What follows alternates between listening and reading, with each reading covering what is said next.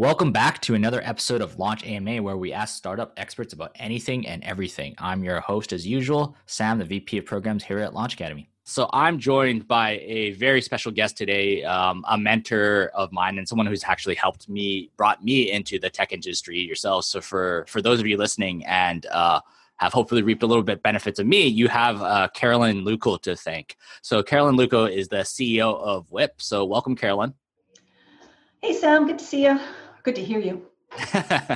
For sure. And so for those of you that have never met you, why don't you just introduce yourself first? Sure. My name is Carolyn Luco. As Sam mentioned, I've got a company called Whip. And for the last 15 years, we've been building developer communities for a lot of big tech companies all over the world, based right here in Vancouver. It's very cool. So we'll dive a little bit deeper into Whip for a second, but I kind of want to start because in pardon my language, but in my mind, you're one of the OGs of the tech ecosystem in Vancouver. Does that mean old? No, it means original. Okay. But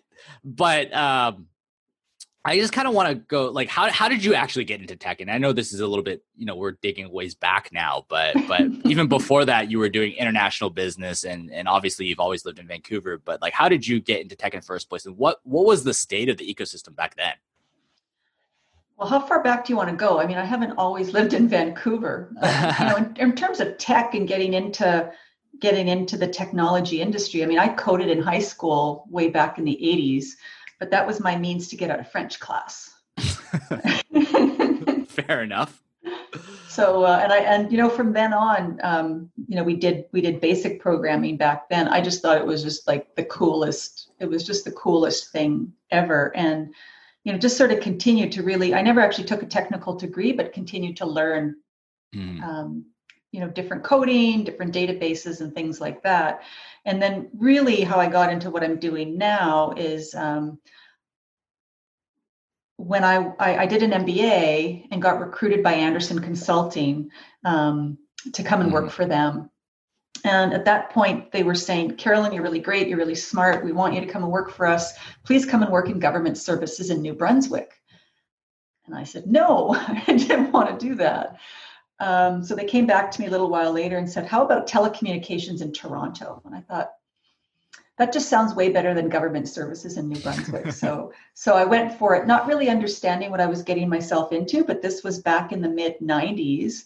And that's when we were starting to talk about convergence. So I was in telecom and was learning about how mobile was being integrated with the internet and how telecom worked. And my jaw just dropped every day going, wow, this is just so amazing. And I really got to learn it from the ground up and had to learn how to code billing systems and just felt very, to this day, I feel very grateful for that experience, both getting mobile and internet so early, being able to understand software so early and doing it in a space that, who knew mobile was going to blow up the way it did.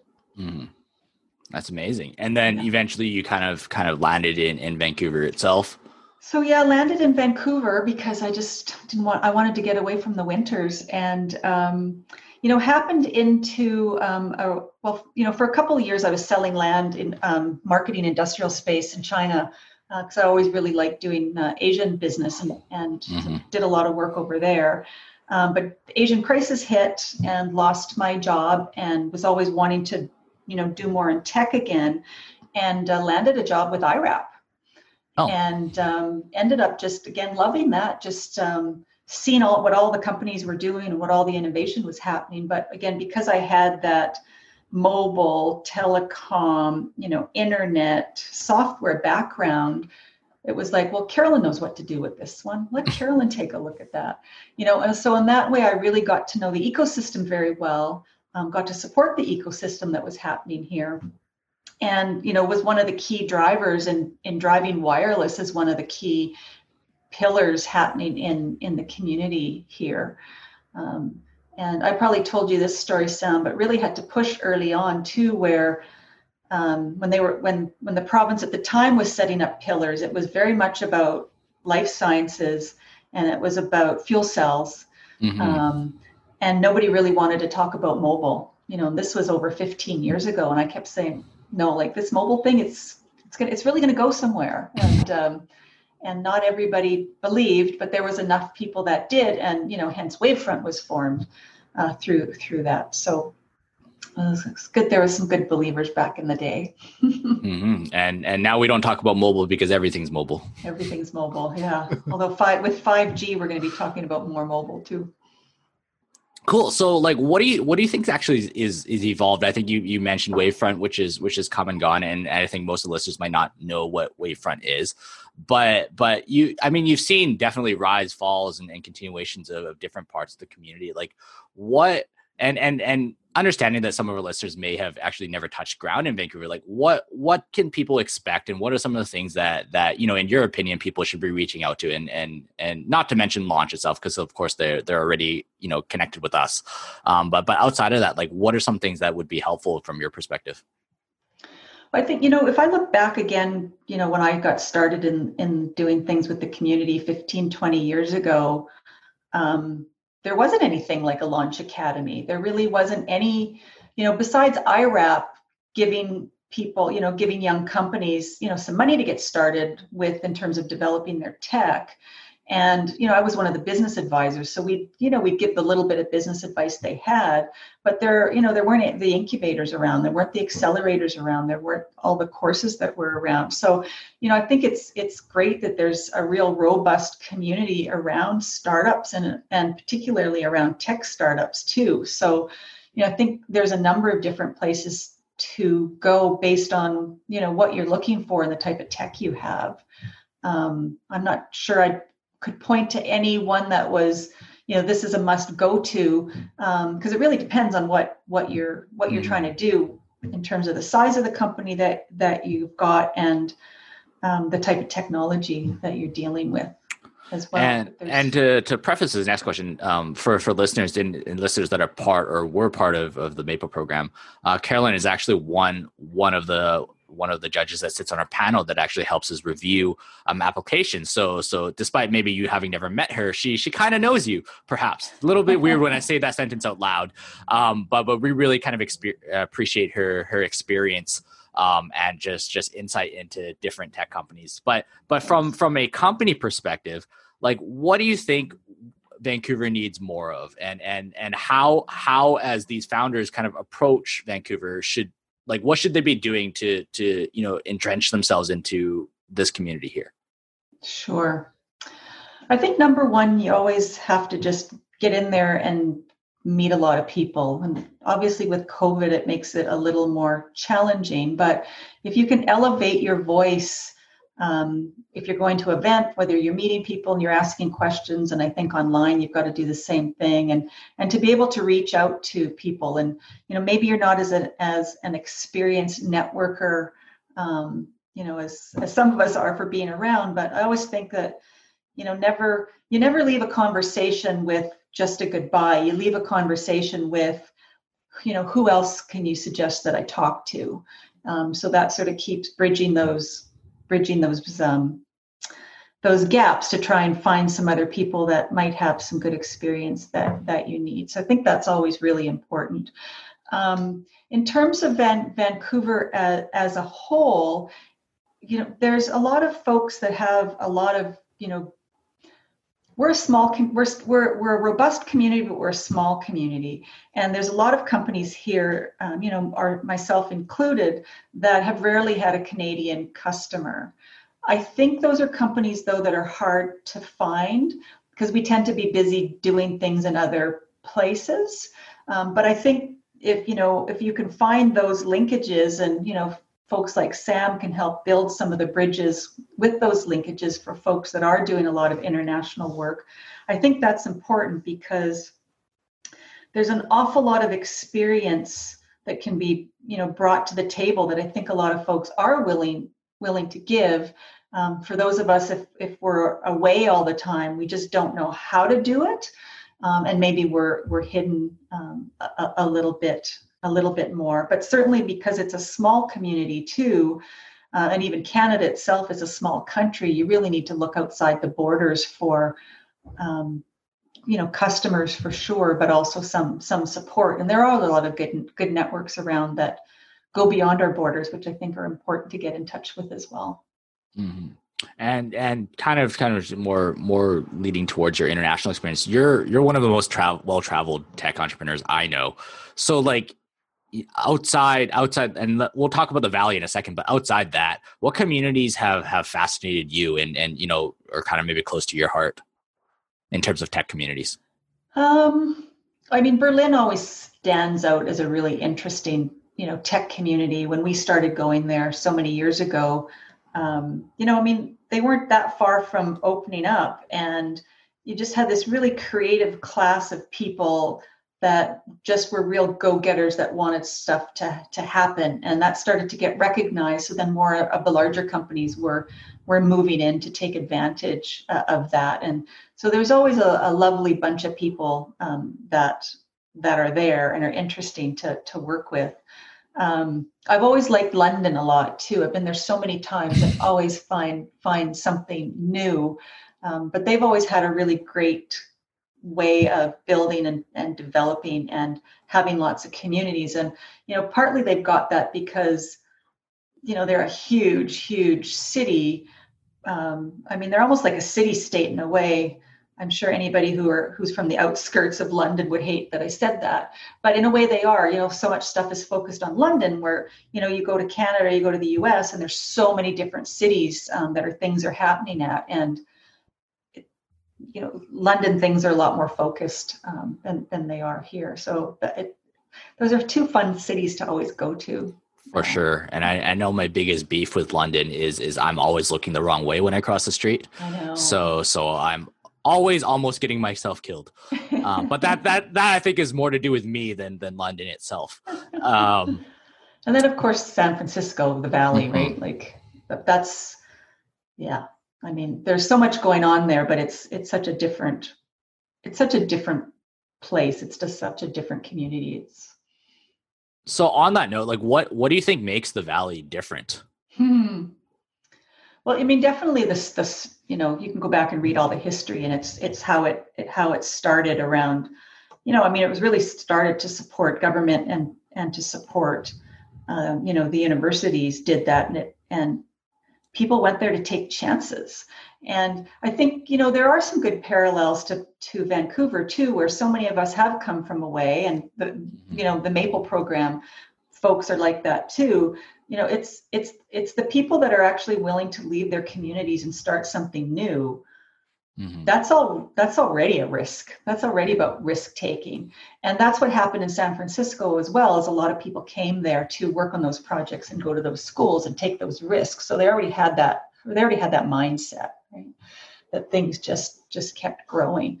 I think one thing that a lot of people get a little scared about, like I would love to see our community have more connections there. But it can be really overwhelming, because when you talk about Silicon Valley or the Bay Area or San Francisco, like you're talking about something that's, takes 3 hours to drive from end to end. And, what happens in San Jose is so much different than what happens in San Francisco. And, when I went there 15 years ago, I could easily have a meeting in San Francisco and one in Mountain View and one in San Jose on the same day, and probably fit another couple of coffee in there too. But, the way it grew and the way the traffic grew, that's just impossible today, yeah. You might hit two of those places if you're lucky. Yeah, because the traffic just, it just is it got to be really, really insane. But it is harder, I think, even now to find that landing point there, because it's so diverse. But there's always meetups, again, we're speaking pre-COVID, but there's lots of different activities to go and meet people and start to get your foot in the door. Mm-hmm. And definitely something that we've talked about offline is in San Francisco, I think, or the Valley really, definitely the advantage is just there's so much going on, but to some of us, it also sometimes can seem like a disadvantage because there's so much noise, right? Yeah, so absolutely. What advantages do you think running a company outside of Silicon Valley, just like you do and we do obviously at Launch, could actually give us for the fact that we are outside the valley? Yeah, I mean, definitely a lot, price being one of them, right? It's pretty expensive to live and work in the valley, and a lot of companies have started to move out of there over the last little while, recognizing that. But you need to kind of go where your tribe is too. And if San Francisco, the Bay Area is doing everything, it's nice to find a place where you can actually get the support you need. I mean, the culture there is. It's very fast. It can be very cruel. It can be very cutthroat there. Mm-hmm. Whereas, it's a lot more of a friendly place here where I've always, I've had many opportunities to move there with WIP and with other, companies, but never really wanted to. And it's so interesting to just stand back and observe some of that culture from here. Observe the good, observe the bad, and pick the pieces that are going to work for you. Whereas here, it's a smaller, tighter community, and I think it's easier to find that support, the support that you need in a smaller place. And there's so many startups that are in the valley too that often. If you've got a really good warm introduction from somebody, you come from away, sometimes it is easier to get that meeting with somebody in San Francisco or, wherever you need it to be when you are from away. Mm-hmm. And then maybe drawing back to a little bit of when you first started doing business with San Francisco or Berlin or any of the other markets that we just talked about, how do you really get that first, I won't say just first step, but first 2-3 steps? Because for example, like me, I know close to nobody in Berlin. How would I actually, as a tech entrepreneur, go and approach that market? And does it come, do you think it comes from a need first, or do you think it comes from a pure interest in hey, Carolyn said Berlin was good, let's look at that as a potential market? I mean, I think you have to have a reason for, going to be in a market like that, whether there's some sort of tech group or is there a major customer that's there? Do they have a major ecosystem around that you want to get involved with? So I don't think you just want to, just show up. Carolyn said it was cool. Although traveling there, for fun might be a good thing to do. And, otherwise, just like somebody who would want to get into Vancouver, I think there's a lot of entry points, whether, again, it's the meetups, the accelerators, the larger companies with the head offices often have, places where, like Google has got a lot of places where startups can actually go and have office space. It's, those kind of places are an opportunity to meet a lot of people and get engaged. And a lot of the larger companies are having those incubator accelerator places too, if that's the type of contacts you're looking to make. Otherwise, if I think it's going to be a little bit more challenging for folks who aren't able to meet face to face to start to meet people, because we don't have a lot of those. I started by going to events and just hi, I'm Carolyn, here's who I am and here's what I'm all about, and just sort of kept doing that until everybody just recognized that I was just one of those people that was going to be at the next event and was helping to organize things and make things that are helpful. And so now I've got a good Rolodex, and I think if you can tap into a Rolodex you already have. I guess a Rolodex, I don't know if people your age know what that means anymore. We get the concept of it. It's a phone book. It's your LinkedIn. But it's like all your LinkedIn contacts. I think being able to leverage what you already have or folks that you already know is going to be really important right now. Mm-hmm. And I think a key point you kind of mentioned early on is just never ending the conversation and going back to who else could you introduce me to? Do you know anybody that might be interested in what I do, or I may be able to help them? I think that's really powerful. But talking about just non-COVID world and we can be traveling. Oftentimes you already kind of mentioned you'd spend a lot of focus on events. How do you kind of personally justify what's the right time to go to events A, B, and C and D? Because obviously as a business owner, you could be producing product, you could be, in your case, servicing clients.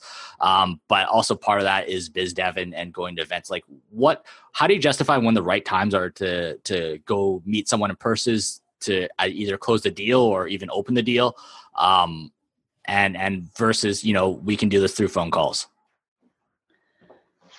Just from my experience, what I did was I targeted events where I knew my potential, my customers were going to be, and I went there, and that was my goal. Like, I remember going to an event in San Francisco or in an event in Las Vegas. I'd never been to Las Vegas before. I had no idea how large Las Vegas was. And I stayed off the strip because, again, I looked on the map and I thought, well, how far could this be to walk, right? Yeah. It was far, but like that was my one goal. It was like, I knew this one person was going to be there and they were going to have a booth, and I went and I flew there and I met them. And that ended up being Ed from AT&T. And, they ended up being a really good customer for a really long time, who ended up introducing me to other people too. So I just knew that they were going to be there. So that was the goal. and I still remember. So for those that are listening, like, I think we've hinted at it, but I worked for Caroline in the early 2010s. I still remember the third day of work, she put me on a plane and sent me to Vegas for CES. And I barely knew what the company did, definitely didn't know what I was doing. And she kind of literally threw me into this, probably one of the biggest big consumer tech conference in the world. And I asked her, what am I supposed to do here? And she said, go and find 2 business cards. And I'll never forget that advice, because I think a lot of times different people, especially digital entrepreneurs, we always expect them to be salesy. We always expect them to be extroverts and know what to say and how to sell and things like that. But reality is, founders, in my opinion, come in all sorts, right? Like, we have technical founders, we have sales founders, we have marketing founders, we have financial modeling founders. And a huge part of that is I think there's some tips, and I know I'm doing most of the talking, but it's derived from you.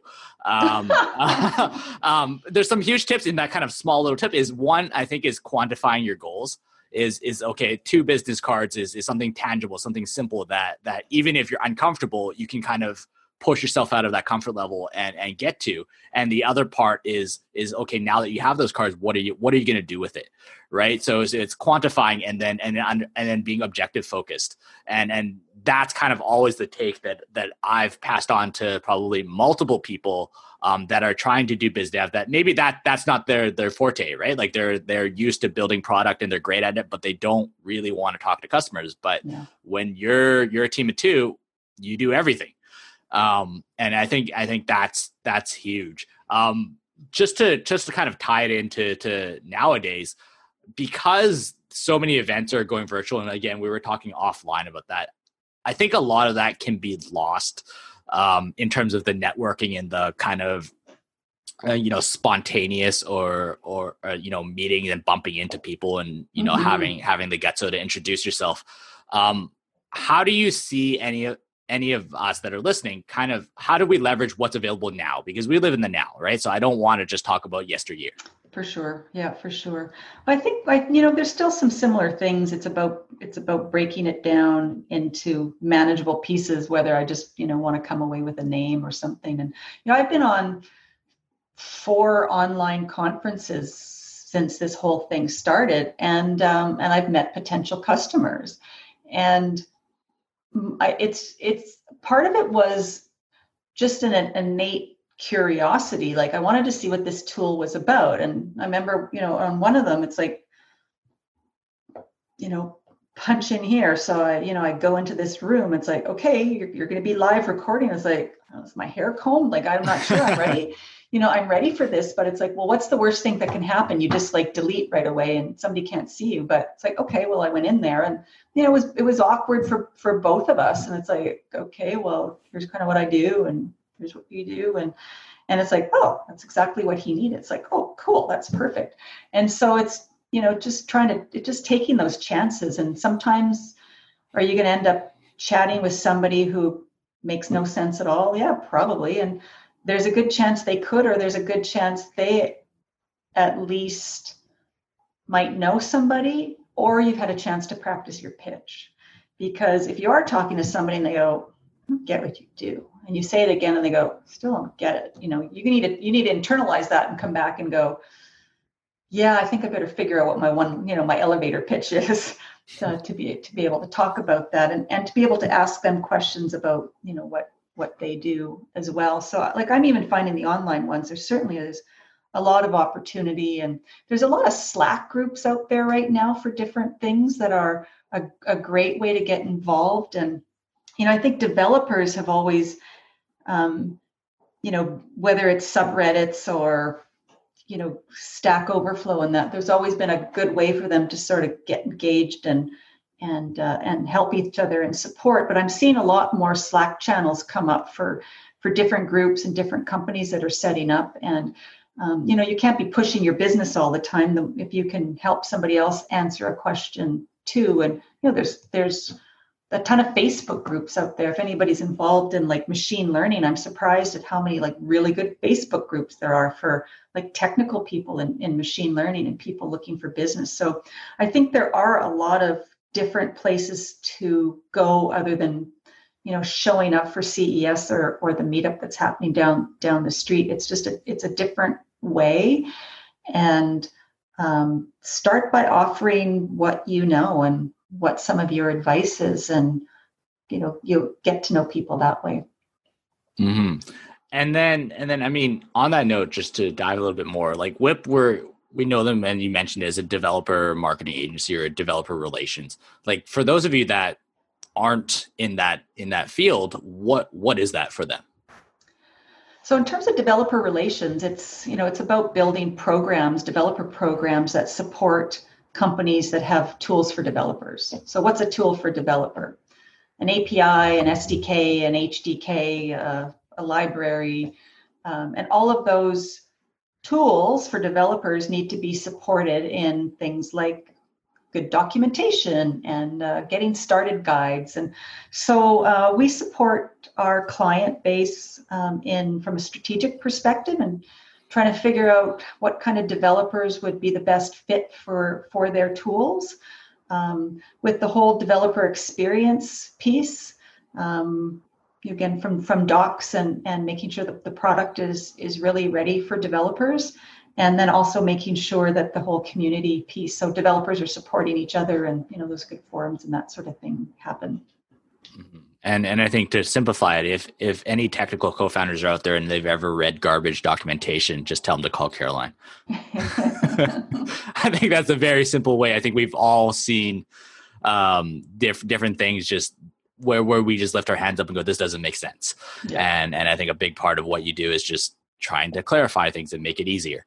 And I think developers to be successful. Exactly. And I think at the core of what you do is a lot of like community or developer relations, but in your case, developers are your community. Like, why is it important for any company to nurture their community, whether it's their customers or their users? That's just something that certainly has changed over the years too. And whether it's a developer community who's going to use your tools, I mean, you want to support them to do well. And you also want to get feedback from them on how you're doing.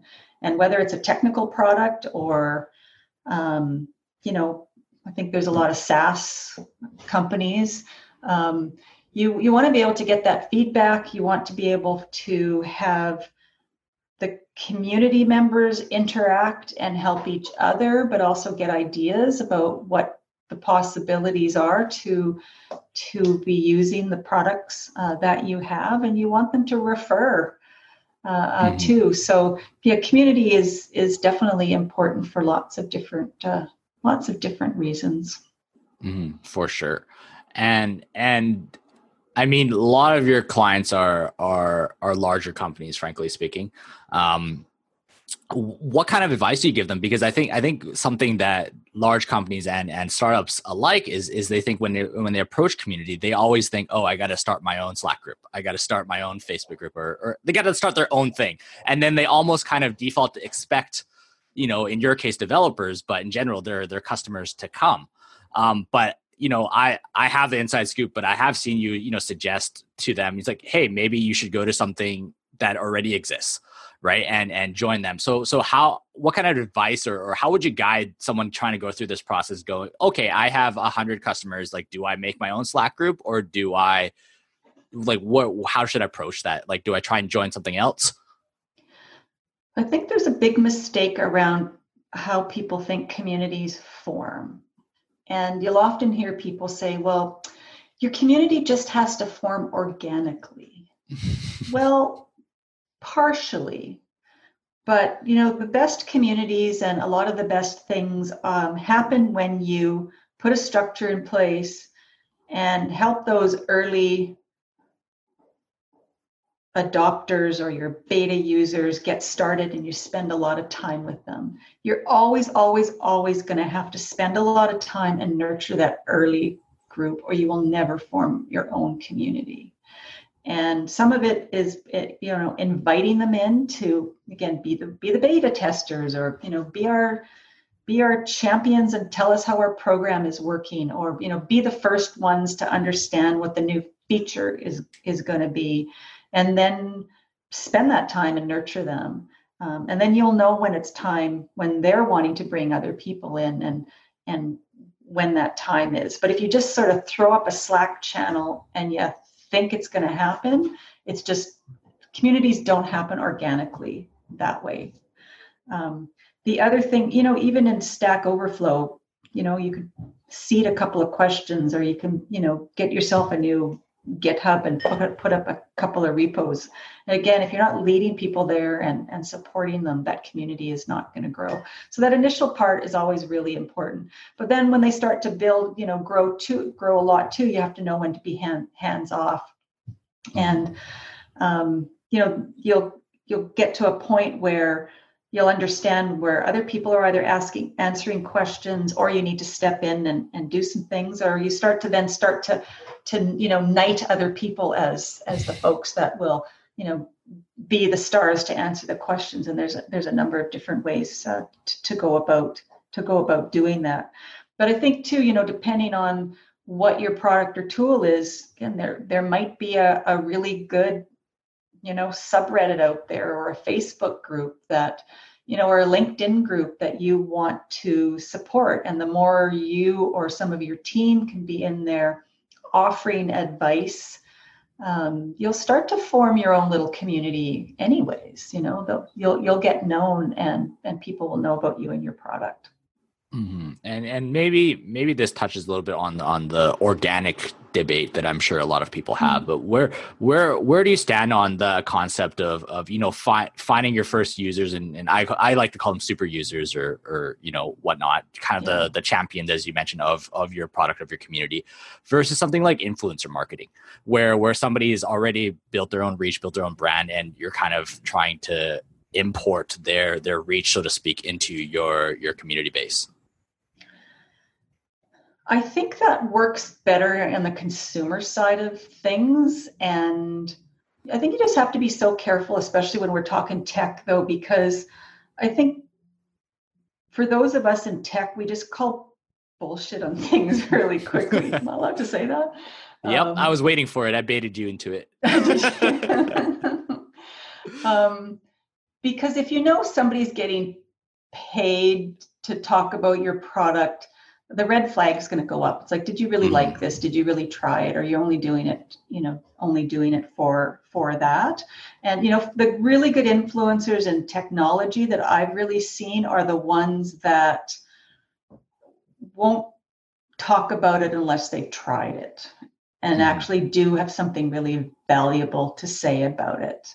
And, you have to be prepared that they might say something awful as well. So I think you just have to be careful with those kind of influencers.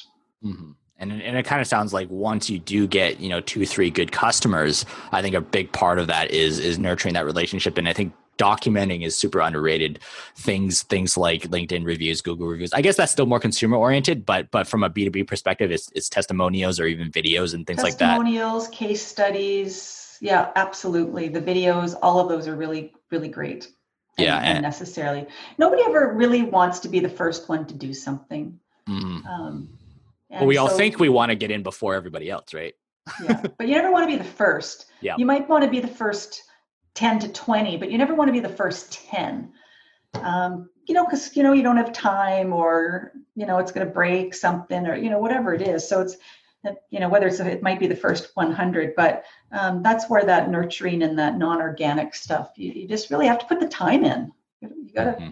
You got to put the time in. If you're not willing to put the time into those kind of sales and community building that you are to building your product, you're just not going to be around for long. Mm-hmm. That's super valuable. So the last question I'll leave you with is because I know, and I'm, without speaking to any of the names, like a lot of people listening might want to be like, hey, I want to build a relationship with Amazon. I want to build a relationship with Twilio or Qualcomm or whoever it is. How, from their perspective, they're a tech entrepreneur, they have a product or it could be a service, we don't really know. They have some sort of tech. How would you actually recommend, I guess on the reverse side, since you spend most of your time recommending, the companies themselves on how to reach out to these potential people, on the reverse side, how would you recommend they reach out to larger companies that they want to build partnerships with? Lots of different ways for sure. I mean, a lot of the companies have their own partner programs and developer programs. And if you've got something really great, they're always looking for innovators that can be part of those programs. Developer programs, they want you to use their tools, but partner programs mean you've already, you've got something valuable to add to their community. So, there's people actively looking for that. You can usually pretty easily find out who is doing that. Being engaged in their own communities, again, answering questions or, being involved with that and, using your Rolodex, using LinkedIn to get some of those referrals. And I think if you've got something that's really valuable, people are going to pay attention to it.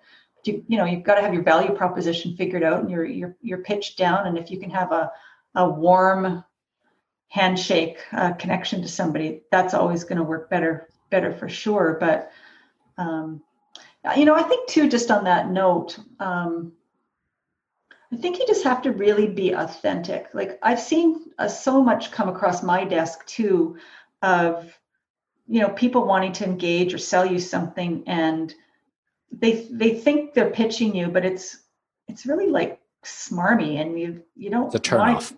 It's really a turnoff because they haven't really figured out who I am or what I'm looking for. And I sure find that a lot with folks that are using the nurture campaigns. Like, okay, just because I signed up and downloaded your white paper, doesn't give your salesperson the right to send me an email a day for the next 2 weeks. Like, or call you 3 times. Or call me 3 times. Like, did you actually go and take a look at my website and figure out what I did and where I might want to use you? So I think it's important to really be authentic. And I don't think it's a numbers game, just because I think that's what a lot of the sales folks and a lot of like the HubSpot nurture campaigns have you believe that as long as you're sending out 100, you're going to get that 1%. But I believe that the time is way better spent doing your homework up front and being authentic. No, that's awesome. So really appreciate your time. We're just right up against the hour now. So for all those listening, like what should companies reach out with you for, and how can, if they want to approach you and ask for advice or whatnot, how can they reach out to you? Ask Sam. Sam has my contact information. This is all just a grand master plan to increase my inbox, right? That's right. You can always head to my website, www.wip.org. Awesome. Well, really appreciate your time. And like I said, Caroline is available if you need to chat about specific things. And I think specifically if you are a technical founder, you're looking to build relationships with different partner programs, and like she's part of my Rolodex. So for sure, she's the first person I reach out to every single time. So really appreciate you, and we'll chat again soon. Thank you very much. Thanks, Sam.